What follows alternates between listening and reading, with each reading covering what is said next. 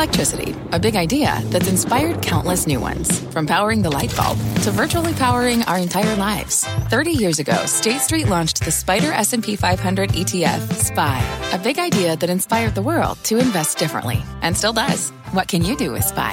Before investing, consider the fund's investment objectives, risks, charges, and expenses. Visit ssga.com for a prospectus containing this and other information. Read it carefully before investing. SPY is subject to risks similar to those of stocks. All ETFs are subject to risk, including possible loss of principal. Alps Distributors, Inc. Distributor. Homes.com knows that when it comes to home shopping, it's never just about the house or condo. It's about the home. And what makes a home is more than just the house or property. It's the location and neighborhood. If you have kids, it's also schools, nearby parks, and transportation options. That's why Homes.com goes above and beyond to bring home shoppers the in-depth information they need to find the right home. And when I say in-depth, I'm talking deep. Each listing features comprehensive information about the neighborhood, complete with a video guide. They also have details about local schools with test scores, state rankings, and student-to-teacher ratio. They even have an agent directory with the sales history of each agent. So when it comes to finding a home, not just a house, this is everything you need to know, all in one place. Homes.com. We've done your homework. My mission is simple, to make you money. I'm here to level the playing field for all investors. There's always a bull market somewhere, and I promise to help you find it. Mad Money starts now. Hey, I'm Kramer. Welcome to Mad Money. Welcome to Cramerica. I'll be able to make friends, just trying to make you some money. My job, not just to entertain you, but to educate and teach. So call me, 1-800-743-CBC, or tweet me at Jim Cramer. On a simply fabulous day, and the Dow roared 561 points, S&P jumped 1.78%, and the NASDAQ surged 2.40%. We got a nice reminder that good things can still happen. Good things like the president saying you might get a stimulus deal with Joe Manchin, a master of the Senate, or it'll be more flexible in the travel ban, both of which sent up the travel stocks and pushed down bond prices, and that helped the banks. We spend so much time talking about the Fed, though, and the president's proposals and Washington's machinations that occasionally we forget the simple truth that stocks tend to trade on their own future prospects, not just the direction of interest rates or the passage of federal stimulus or even a pandemic. Sure, we have a situation where Omicron can cause a lot of havoc. But now that there's a belief that the super infectious new strain could eventually burn itself out, well, that's positive.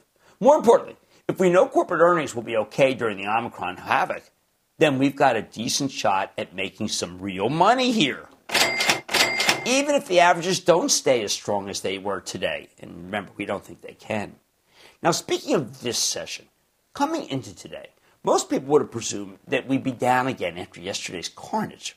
Why not? I mean, we've learned that Omicron has already become the overwhelmingly dominant strain in this country. We didn't even know it existed until the day before Thanksgiving. It was 3% of the country last week. It's 73% now. That's terrifying. Of course, we got the usual national split. Lots of people simply don't care, refuse to get vaccinated, even as this new strain is 70 times more contagious than the Delta variant and can deliver a punch of its own. Just ask my wife. But the fact that you can catch COVID even with a triple vaccination, as I and many of my friends and family have in the last week, is pretty unnerving, even if it is a more mild form. So things were looking ugly yesterday. Then along comes Micron. No, not Omicron, the variant, but Micron, the company. Now, if you don't know Micron, it's a semiconductor manufacturer of DRAMs and flash chips. Those are the most basic building blocks for anything digital. Last night, these guys, whom you know I like very much, reported, and when I read the conference call transcript, I was agape. Their business was fabulous. Fabulous on almost every line. Now, this was not supposed to be the case. In fact, a lot of investors were terrified of a downside surprise because Micron has these huge up and down cycles. It's an incredibly boom and bust business. Wall Street thought we were in on a bust phase. And maybe that bust phase would last a year, maybe 2 years. Not unusual. What we heard from Micron was the exact opposite, which is why it was up so much today. There was no down cycle this time. There might have been a pause, which there was too much supply, okay? But that pause didn't even last for 6 months. It was astounding. So what changed? The end markets that Micron plays in. This company used to be hostage to the personal computer. Basic chips, Now they got their mitts in pretty much anything digital, and a lot of this stuff is higher performance than we're used to from Micron. Sanjay Mehrotra, the straight-shooting CEO, told an incredibly important business story on last night's call. That call was faster than a speeding Fed chair, more powerful than Joe Manchin, and able to leap the White House in a single bound. And because Micron's in everything, the positive pin action lifted a ton of stocks. First, Sanjay told us that the data center market was incredibly strong, making it hard for them to meet demand. Well, that's fantastic news for Amazon Web Services, for Microsoft Azure, for Google Cloud, and even IBM. Speaking of Amazon, I think Prime is crushing it here thanks to Omicron, which gives you a solid reason to stay home and order things over the internet for Christmas. As someone who's quarantined and can't leave the house, I can barely believe how much stuff I find myself ordering. I almost want to attend an Amazon anonymous meeting. Is there one nearby? I mean, holy cow. I bought something during this show. Anything that's good news for Microsoft's Azure only augments an already strong business that has the power to push through price increases. What are you going to do? Stop using Windows? I dare you. Google can be both data center and data hog. I always want to know what they're doing. Finally, IBM does matter, and while I'm concerned that this could be a convoluted quarter for them, the strength of Micron makes me want to pull the trigger after they report. Of course, Meta Platforms, the artist formerly known as Facebook, is also a data hog, so you could argue they must be doing well too. And when data centers are booming, then you know what that means. It's time to buy AMD, NVIDIA, and Marvell Tech, the latter of which just reported a big number and is way down from its highs. I think these three companies have a lot going for them away from data centers too, especially AMD and NVIDIA, which dominate their end markets with their high-performance chips. Marvell's got some really good 5G too. Now, these stocks have been quite weak of late, so you're being given a chance to buy them at a Fed and Omicron-induced discount, something I have been telling members of the CNBC Investing Club to do. You should have joined by now. What's the point of not? Micron also said cell phones were strong. Well, that means Apple, which means Skyworks Solutions, which means Qorvo, which means Broadcom, which oddly lagged the group today, even as it's been strong. And it also means Xilinx, which is close to being acquired by AMD. Of course, most investors just care about Apple. Who can blame them? Not its suppliers.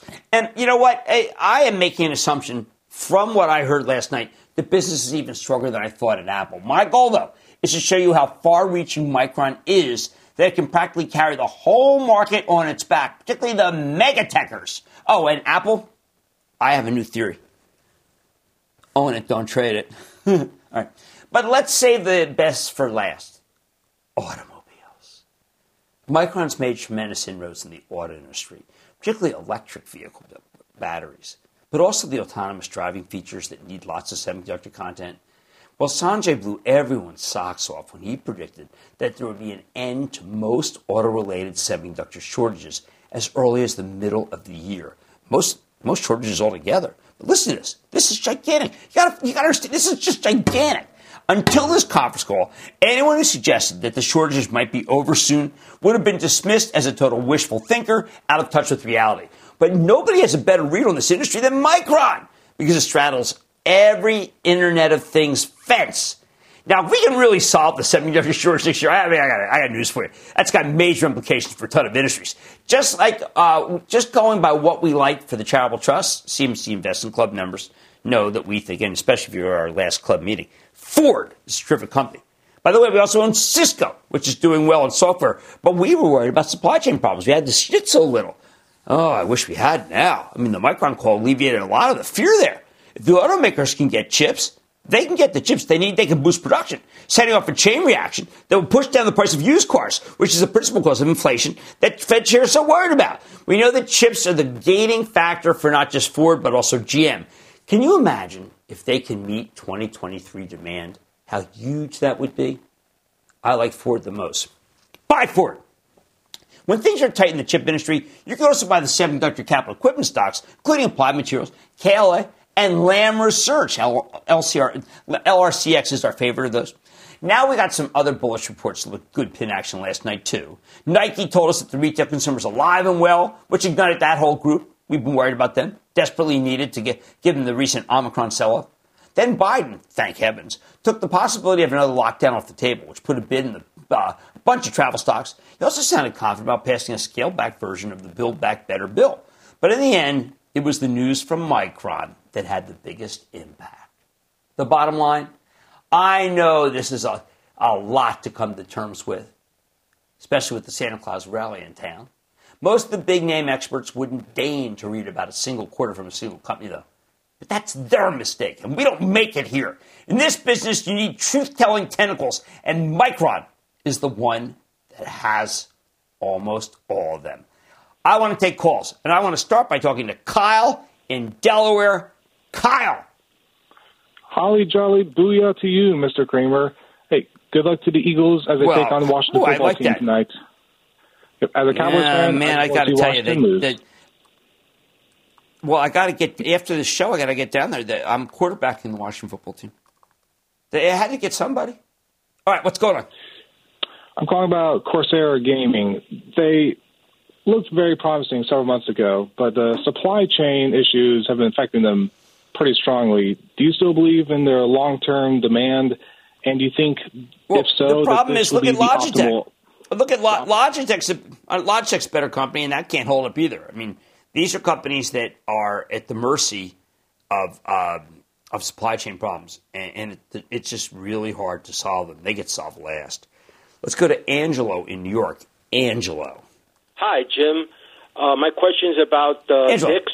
Hi. I bought Dick's at 120. Now it's down here. You think I should buy some more, or should I hope it goes up before my wife finds out and kills me? Wow. I'd like to avoid that particular homicide. Most homicides are from home. But here's what we're going to do. I'm going to tell you good news. Dick's should be bought right here, right now. I'm not kidding. I think Dick's is just ridiculously low, and I like it. That was a dynamite quarter. I think your marriage is safe. I think your life is safe. Well, at least for you. I mean, but based on Dick's. Now, some stocks illustrate the big picture for us. Micron is one of those. And boy, did we see that kind of pin action today, and it caused the market to roar.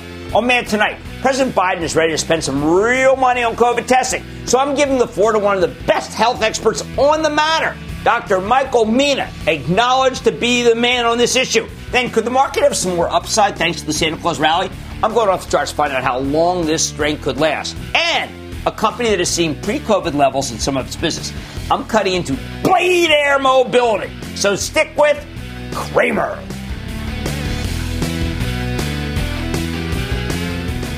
Don't miss a second of Mad Money.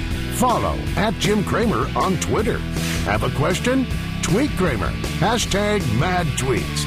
Send Jim an email to madmoney@cnbc.com or give us a call at 1-800-743-CNBC. Miss something? Head to madmoney.cnbc.com. Fact. Running a business is not getting easier on your wallet. With higher expenses on materials, employees, distribution, and borrowing, everything costs more. Also a fact. Smart businesses are reducing costs and headaches by graduating to NetSuite by Oracle. NetSuite is the #1 cloud financial system, bringing accounting, financial management, inventory, and HR into one platform and one source of truth. With NetSuite, you reduce IT costs because NetSuite lives in the cloud with no hardware required. Accessed from anywhere. You can cut the cost of maintaining multiple systems because you've got one unified business management suite. You improve efficiency by bringing all your major business processes into one platform, slashing manual tasks and errors. Over 37,000 companies have already made the move. See how you'll profit with NetSuite, and then you can think of all the ways you could be spending the money you save. Company retreat in Malibu, anyone? By popular demand, NetSuite is offering a one-of-a-kind flexible financing program for a few more weeks. Head to netsuite.com to start saving. When you're hiring, the best way to search for a candidate isn't to search at all. Don't search, match with Indeed. Indeed is your matching and hiring platform with over 350 million global monthly visitors, according to Indeed data, and a matching engine that helps you find quality candidates fast. Use Indeed for scheduling, screening, and messaging to connect with candidates faster. Plus, 93% of employers agree Indeed delivers the highest quality matches compared to other job sites, according to a recent Indeed survey. Leveraging over 140 million qualifications and preferences every day, Indeed's matching matching engine is constantly learning from your preferences. Join more than 3.5 million businesses worldwide that use Indeed. Listeners of this show will get a $75 sponsored job credit to get your jobs more visibility at Indeed.com/Mad Money. Just go to Indeed.com/Mad Money right now and support this show by saying you heard about Indeed on this podcast. Indeed.com/Mad Money. Terms and conditions apply. Need to hire? You need Indeed.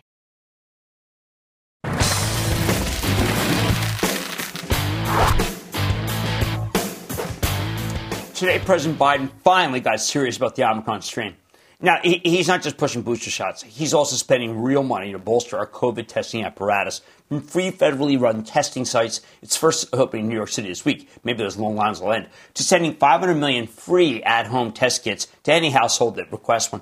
When I heard that part of the plan, I immediately thought of Dr. Michael Mina.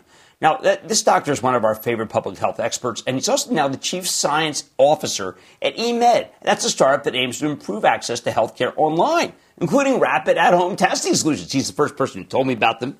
He's been adamant for the need for mass COVID testing for ages. So tonight, I want to give him the floor to talk about Biden's new plan. Dr. Mina, welcome back to Mad Money. Oh, thanks so much. Really happy to be here. Okay, so Doc, the first thing I want to ask you is that last week I went to a party. Everyone had to be PCR tested negative. Okay, so we all got our tests. You had to do it that morning. I went to the event. I got COVID.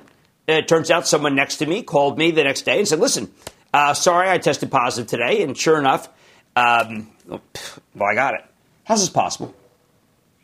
So I think what it is demonstrating, especially it sounds like you had a PCR test that afternoon right before the event, and still people and everyone had a PCR test right before the event or a few hours before, and still somebody got through and unfortunately infected you.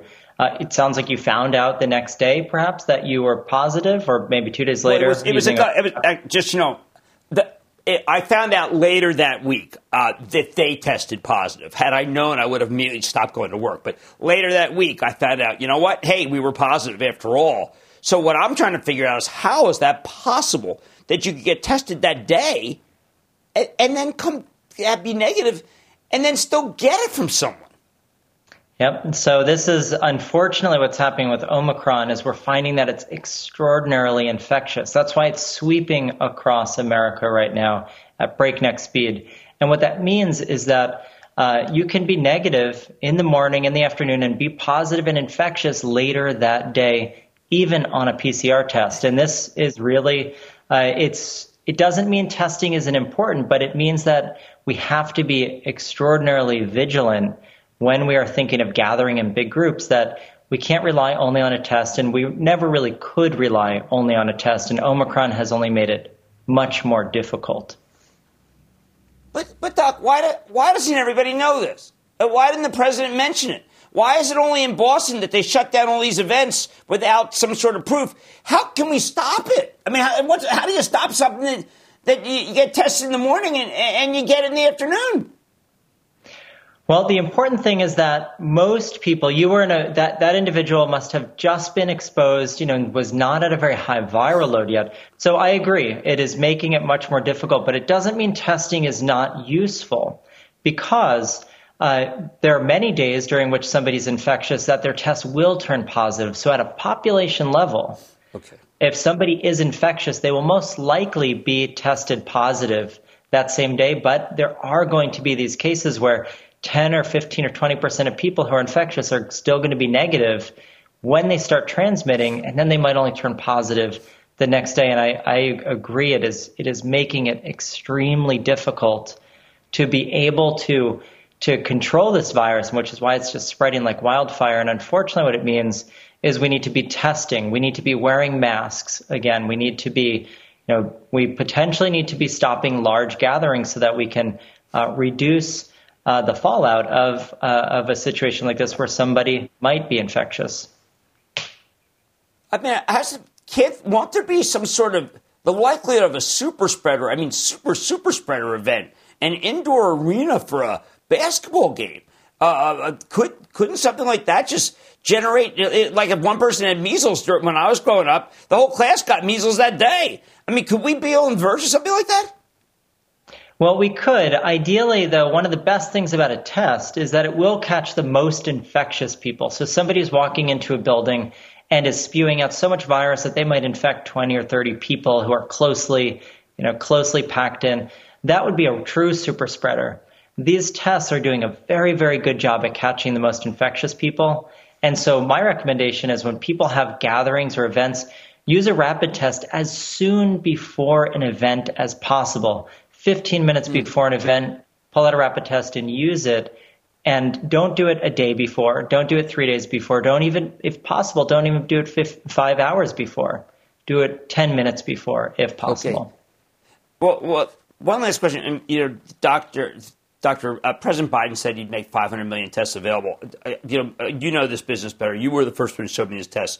I mean, first of all, is that possible? Second, we've got a Pfizer drug that could be approved tomorrow. Maybe that'd be a better way to approach. Do defense procurement, make it so that every drug company had to produce it. But then finally, there are no 500 million tests around unless you go to China.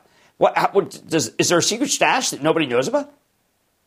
So there's not, unfortunately. There are 500 million tests in the world. There's billions of tests in the world.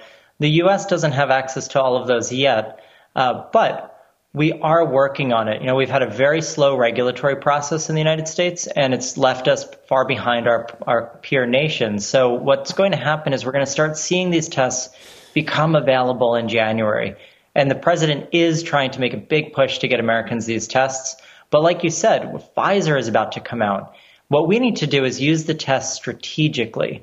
Pfizer drug is going to come out, and it's doing an amazing job at keeping people out of the hospital if you use it within 3 days of symptom onset and a positive result. Right. So what we need to do now is figure out how to use these rapid tests in a verified and authenticated way so that somebody could use a rapid test sitting in their home.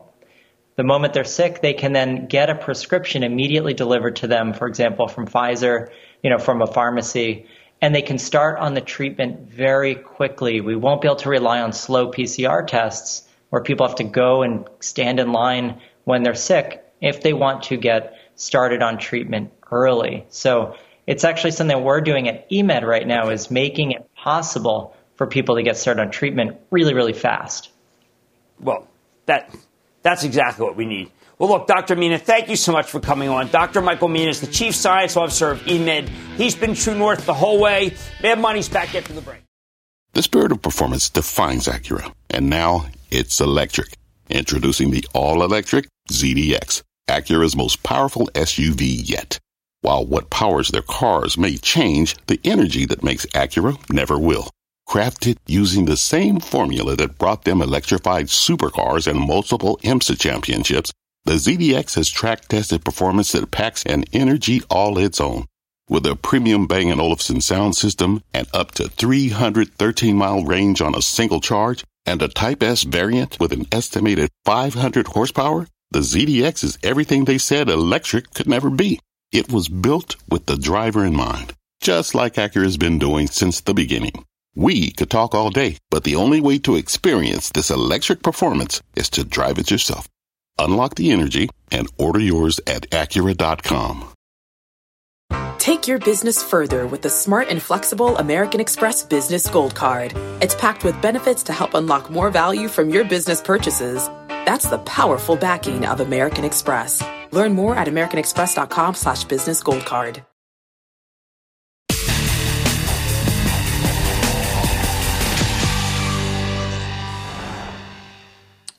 What a day. With the market roaring back from its lows, hey, Santa's coming to town. It's something like we're at a major crossroads, right? What's the real? Yesterday's beatdown? Today's comeback? Whenever we're in a confusing, highly charged emotional situation, you know what I like to do?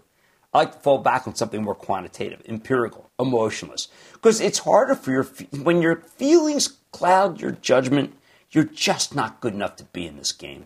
And that's why tonight we're going off the charts with the help of Carly Garner. She's a brilliant technician, really knows commodities, who's the co-founder of DeCarly Trading, the author of Higher Probability Commodity Trading, and of course the S&P 500. That's a commodity, people. And she's going to give us a better read on both the S&P 500 and the NASDAQ. Garner's got a very good track record lately. A couple of months ago, she predicted that the price of oil would pull back to the 60s. That's exactly what happened. You may not realize it, but at the time, it was at 80. And we had all these analysts gushing about $100 a barrel. Wrong. So what does she think of the broader stock market here? Remember, the stock market is a commodity. As Garner sees it, there are two ways this holiday season can go. Either we keep recovering like we did today, which turns into a melt-up into New Year and moderately beyond, or today's rally is a head fake, and we get a holiday wake-up call.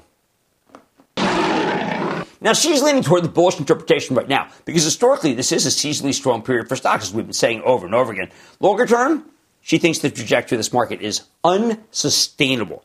At some point next year, or possibly sooner, Garner predicted the bulls will get a painful reminder that the market can also go down.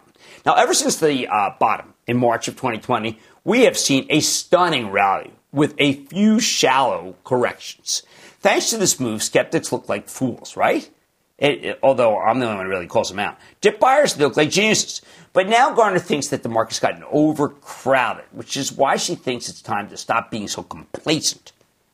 Take a look at this weekly chart of the E-mini S&P 500 futures, which includes data from the CFTC's Commitments of Traders report, the one that shows you the holdings of small speculators, larger speculators, and commercial hedgers. What we care about are the large speculators. See, they're the professional money managers. Garner points out that this group is net long the S&P futures to an extent that we haven't seen since October of 2018. And that's right before a huge decline that didn't run its course until Christmas Eve of the same year. I don't like those odds. We saw a similar level of bullishness in early 2018, also right before a sharp correction. When a trade gets too crowded, you eventually run out of buyers. And the whole thing tends to collapse under its own weight. I am concerned about that. At the same time, Garner also notes that large speculators are heavily short 10-year Treasury futures. In other words, lots of money managers are long stocks and short bonds. But if this trade unwinds and we get a big portfolio rebalance, well, there could be some serious carnage. She thinks there's a high probability that could actually happen early next year. We'll be ready for it if it does. Now, to put the pace of the gains in context, look at these remarkable charts. This is the monthly chart of the NASDAQ 100 futures. That's an index made up of the 100 largest non-financial stocks in the NASDAQ composite. This index only took about 20 months to rally 10,000 points. 10,000 points from March 2020 bottom. By contrast, the last NASDAQ 100 rally saw a 7,000-point gain over the course of 10 years. Historically, moves like this eventually run out of steam. Garner's just not sure whether these tech stocks will consolidate their gains by trading sideways for an extended period, which would be good, or if we'll get an agonizing decline. Bad. The last couple of months have been real ugly for a lot of tech, but if it's the latter scenario, she wouldn't be surprised if a lot more downside. And, a lot of those, I think, are those ones that, I say that make no money. All right, now how about the S&P 500 itself? Take a gander at the daily chart. For now, Garner says the trend remains higher, because we have too much money chasing too few assets, which gives us some nice bullish momentum. You can draw a pivot trend line from the ceiling of resistance we ran into the middle of the year. That pivot line has acted as a floor of support for most of the second half of the year, except for a temporary breach in September and October. Now, it's called a pivot line because this level is often where the S&P's trajectory changes course or pivots, including where it changed course yesterday. Right now, the pivot line is around 4,500, and as long as that level holds, Garner thinks the market will have a very Merry Christmas. If we get the typical Santa Claus rally that Larry Williams says is happening right now, then she's predicting that the S&P could run all the way to 4,800, maybe even 4,920, 4,920. Wow. However, if the floor support fails to hold, meaning we get a 150-point pullback from here, Garner says the S&P has another floor near 4,400, thanks to an uptrend line that started in the spring. But if that floor collapses too, Garner says that would be a sign the trend is changing, at which point she'd expect the bulls to start liquidating their massive holdings. After 4,400, the next floor of support is way down at 4,000, so that could get pretty darn ugly. How about the S&P's longer-term monthly chart? While the rally here hasn't been quite as steep as the one in the NASDAQ 100, it's still way above the trend. Basically, it's out of bounds. After breaking through the trend line ceiling of resistance a year ago, Garner notes that the S&P has been trading well above its natural upward slope. However, historically, These types of breakouts almost always see a retest of the previously broken trend line. In other words, she expects the S&P to pull back near the trend line, which again would put it around 4,000. People, that's down almost 14% from here. That's a big hit, 14%. If we get a close below 4,000, she thinks that would pave the way for a much larger correction. While this might sound insanely bearish right now, and to me it really does, Garner wouldn't be shocked if the S&P tumbles toward the 3,000 level. Even 2,600 could be considered as an outline price target if things get truly out of hand. Look, I'm just the messenger here. Doesn't help that the relative strength index, RSI, an important momentum indicator, is currently in overbought territory on the monthly chart, although my S&P oscillator says we're at -2, but that's a different animal entirely. When you look at the action over the last 20 years, a reading this high can open the door to some nasty declines. Remember that commitments of traders report, the COT data that I said at the beginning? The bullish side of the trade, well, it's crowded. When the bulls panic, you end up with a stampede that can do a tremendous amount of damage. Put it all together. Garner's not saying that you're getting a sell signal at this very moment. Right now, the general trend is higher, and she thinks the S&P is likely to rally through the end of the year. She wouldn't be surprised if we see some new highs either. So Santa Claus is indeed coming to town. However, Garner wants you to understand that the rally from March of 2020 has been extremely unusual. This is not how markets usually behave, and she doesn't believe it can last forever. As we get hit with a series of rate hikes next year, you're going to have to steel yourself for uglier action. That makes sense to me. Rate hikes are bad for the stock market. Here's the bottom line. The charts, as interpreted by Carly Garner, suggest that the S&P 500 could still have some more upside, thanks to that Santa Claus rally that normally gets going at this time of December. But as we head into 2022, she thinks you need to be a lot less complacent, because this kind of strength simply won't last forever. Let's talk to Naveen in California. Naveen! Hi, Jim. Hope you're feeling better after a recent COVID infection. Oh, you're very kind, and I am. Thank you so much for the well wishes. I did. It was a little bit of a strain there, but I'm back. What's going on? All right. I'm a longtime listener and a fan and a subscriber to the Action Alert Plus portfolio. Thank you for all that you do for the Main Street investors. I had a question about the stock in the payments space. They have a very good payments business for fuel cards and are diversifying into EV cards. And they're investing heavily into the corporate payment space, leveraging existing fuel card base that they have. The name of the stock is FleetCor, ticker symbol FLT. It has relatively low PE. I know FleetCor. Yeah. Naveen, here's the problem. These are companies that have gotten, they've just fallen very out of favor. Anything in the payment space, anything, good or bad, getting slammed. I like yours. By the way, I also like WEX. But right now, the payment space is not the place to be. And thank you for being a subscriber. And I just want to be clear, this is to the CNBC Investing Club. I no longer have my charitable trust somewhere else. I've moved it over here. It makes it easier to find me all in one place. All right, the charts are saying Santa Claus is coming to town. I once did a solo of that, but it was in 7th grade. And it was because I sang ahead of everybody else. It wasn't a real solo.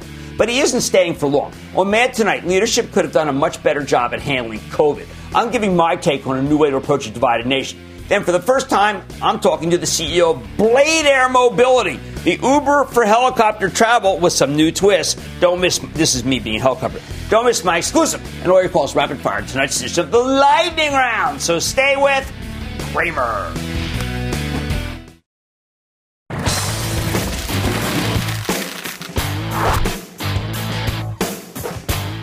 We know the market's soured on all sorts of formerly high-flying junior growth stocks, even as they rebounded nicely today, and that's terrific. But what do you do when these companies put up incredible numbers and they just are too good to ignore? Take Blade Air Mobility, which is basically, some people say, an Uber for helicopter travel with some new twists. Yesterday, Blade reported an excellent quarter with sales that came in almost 50% higher than expected, not to mention a smaller than expected loss. Hey, they're getting pretty close to profitability. And they've added business lines that make it so they're more than just a helicopter for hire company, much more. Even better, management had some terrific commentary about the current quarter, too. Their short-distance travel business has already reached pre-COVID levels in terms of their annualized passenger run rate. And for that, the stock jumped more than 4% yesterday before tacking on another 5% today. It's still down substantially from its highs, so it may be a bargain. Is this worth buying into this kind of long-term weakness? Let's take a closer look at Rob Wiesenthal. He's the founder and CEO of Blade Air Mobility. Learn more about the quarter and what comes next. Mr. Wiesenthal, welcome to Mad Money. Thank you for having me, Jim. Rob, this is a great moment because I know that I prefer to call your company an urban air mobility company, and you've added some things that I think are terrific. But one of the things I want to just get up right off the bat is when you started this company, you do not plan on 2026, 2027 profitability. This is a real company with real earnings that could happen rather quickly, isn't it? No, it really is, Jim. We may be flying helicopters today, but we're not a helicopter company. And we're building the entire ecosystem for urban air mobility today, from the terminals that you actually go into to get on your flight, where we do security, health and safety, and baggage assessment, to a technology stack that goes from consumer to cockpit, our marketing, our routes, our branding, and all of our customers as well. And we're doing that in the U.S., we're doing that now in Canada, and we're also doing it for moving human organs for transplant with our partner hospitals. And we're doing that both building this organically and by acquisition. And we're doing this right now at 22% flight margins. And I know that you tell your viewers to invest in profitable companies. Profitability is a choice for us. We can do that with our mature routes, but we're choosing to grow. And over the past quarter, we had about a little bit over $1 million adjusted EBITDA loss. So, profitability in terms of our core business really is at hand. Well, Rob, I think it's important for people to understand, and a lot of people at one point think, oh, it's a Hampton service, whatever. And I have used Blade and been a good customer. But one of the things that occurs to me is that anywhere where there's a traffic jam, where you want to get to something, anywhere where it's just literally a short distance on the Eastern Corridor or other places, fans want to travel. But fans know if they miss the first quarter of a game, then they didn't go to the game.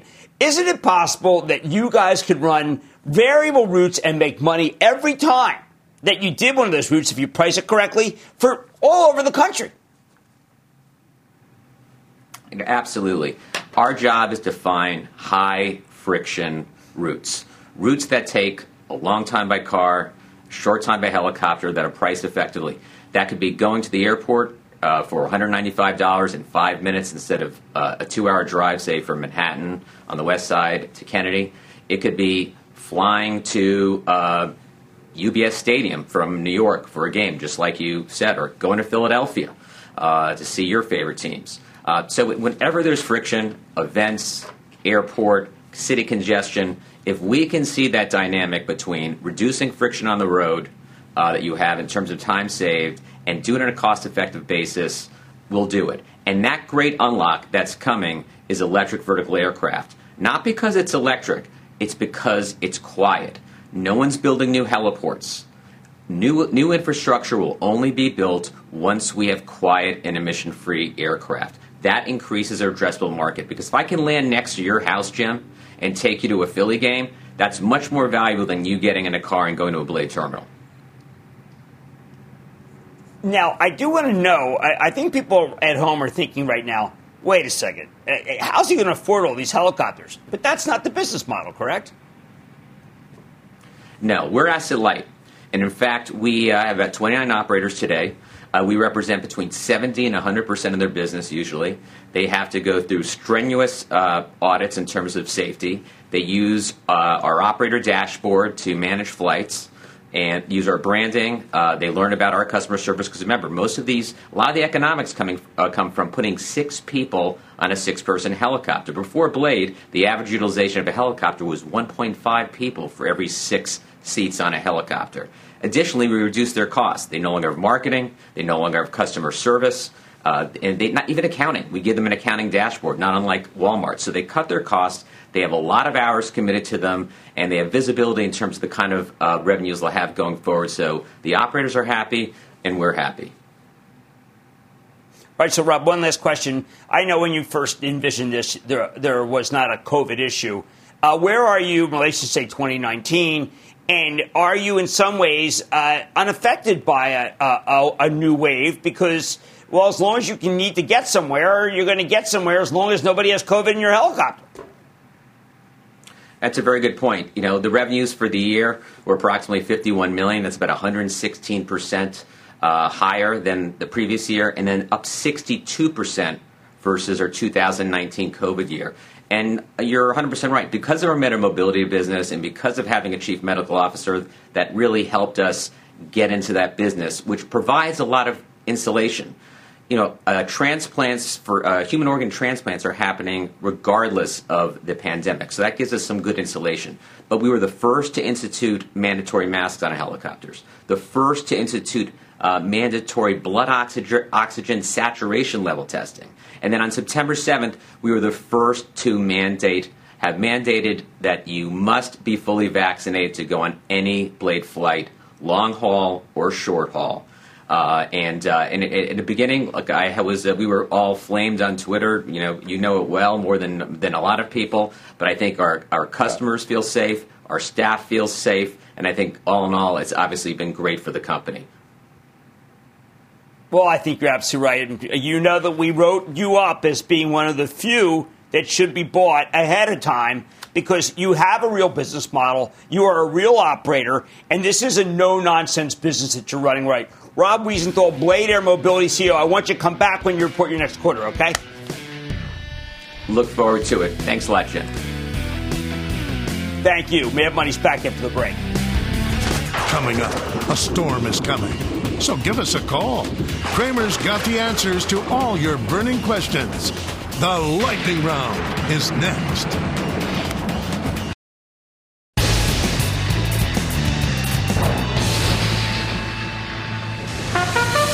It is time. It's time for the lightning round. That's where Brad Farrell's one of the same thing. Stock I tell you about myself. Call stock. Play this out. And then the lightning round is over. Are you ready? Ski Daddy, time for the lightning round. Let's start with John in New York. John. Jim, a big booyah from Staten Island, New York. Staten Island. We don't get enough people from Staten Island calling. What's happening? Come on, man. That's all the Wall Street money is, brother. Toad Hill. But I like anyway, that. I love Toad Hill. It's beautiful. Yeah. Jim, listen. I like to do a little. I did a little investing. I like to look for these small companies that I think are going to be up and coming. I did some research on a company called Insight, INCY. I got to tell you, that one makes no sense that it's down here. I think you got a really good one. I think you should maybe buy even more than you have.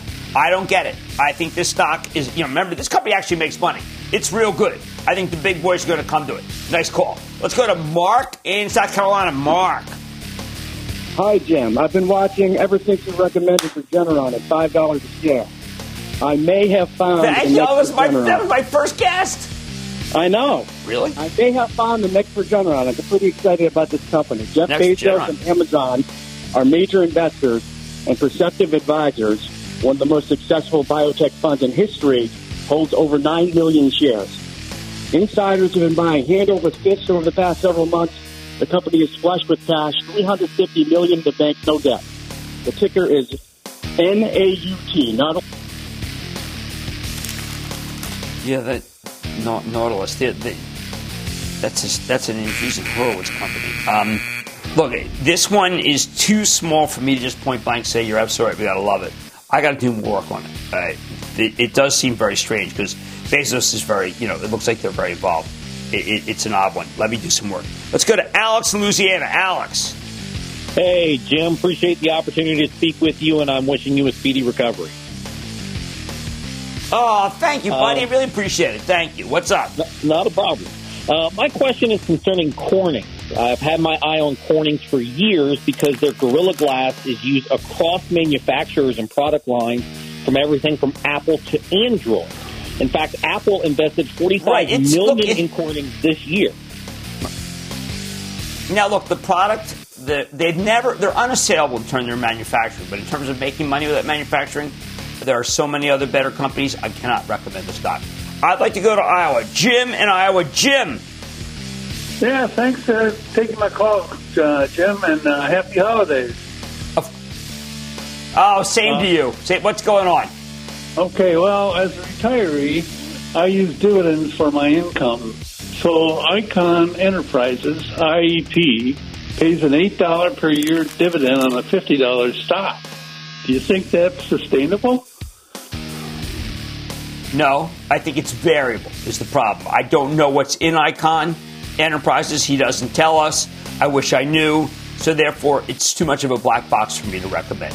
And that, ladies and gentlemen, is the conclusion of the Lightning Round. The Lightning Round is sponsored by TD Ameritrade.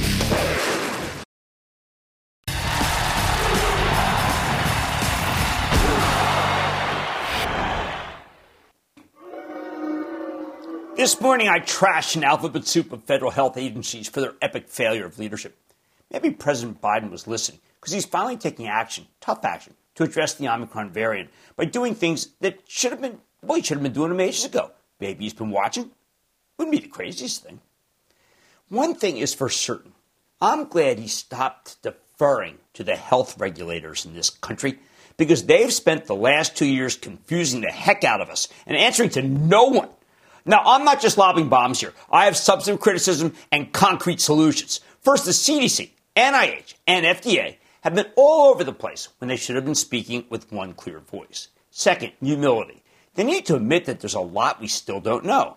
Look, I learned a long time ago when I worked at Goldman Sachs that I don't know is a legitimate answer.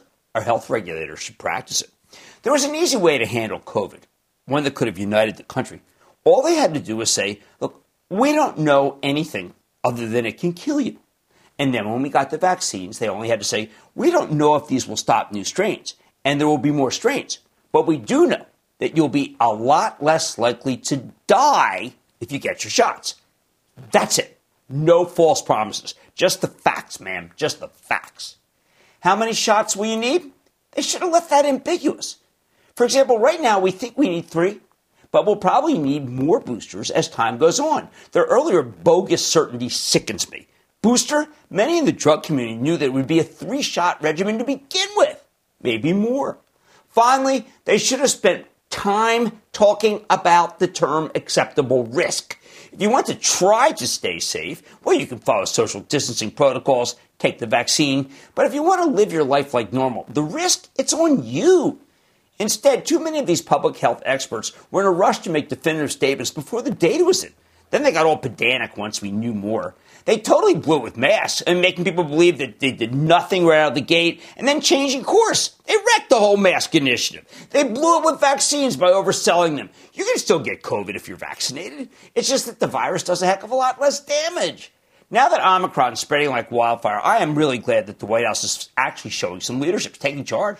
Biden's talking about getting vaccinated as your patriotic duty. That's Eisenhower style. How many times have we begged him to do that? And he's finally making it easy for people to get tested, which we've needed from the very beginning. And not insurance rebates, stupid, right at home. Or at least some testing center somewhere, I don't know, pretty vague. However, I got to ask, where's he going to get the 500 million promised tests? And does he have a secret stash somewhere? We're going to get it from the Chinese? I don't think they're available in this country.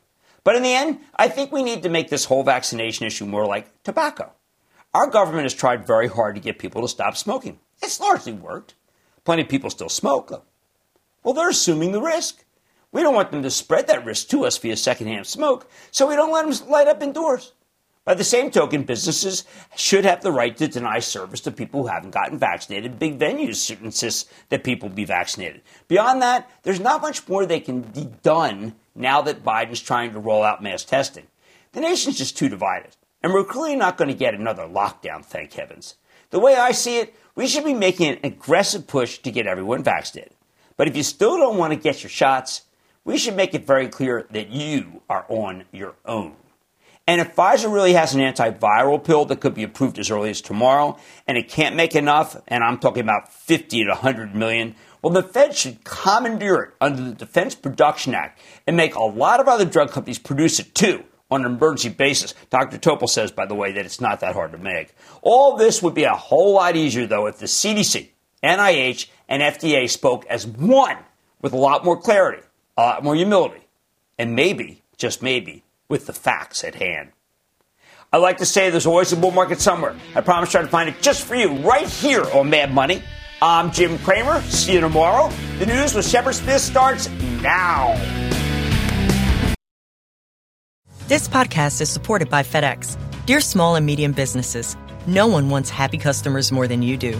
That's why FedEx offers you picture proof of delivery, packageless and paperless returns, as well as weekend home delivery to 98% of the U.S. on Saturday and 50% on Sunday. See the FedEx service guide for delivery information. FedEx Ground service is also faster to more locations than UPS Ground. See what FedEx can do for your business. Absolutely, positively FedEx.